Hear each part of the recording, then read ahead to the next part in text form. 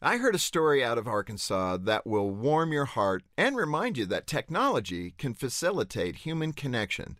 At the center of the story is Chastity, who was 19 years old when her father died.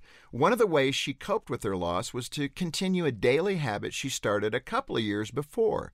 She texted her dad's number and shared with him the highs and the lows of life without him by her side.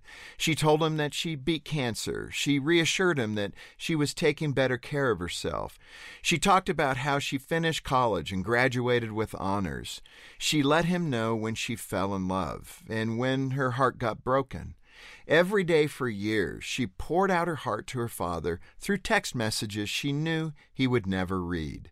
But one day, she got a response. On the other end of her father's old phone number was a man who had been reading Chastity's text messages to her father every day for 4 years.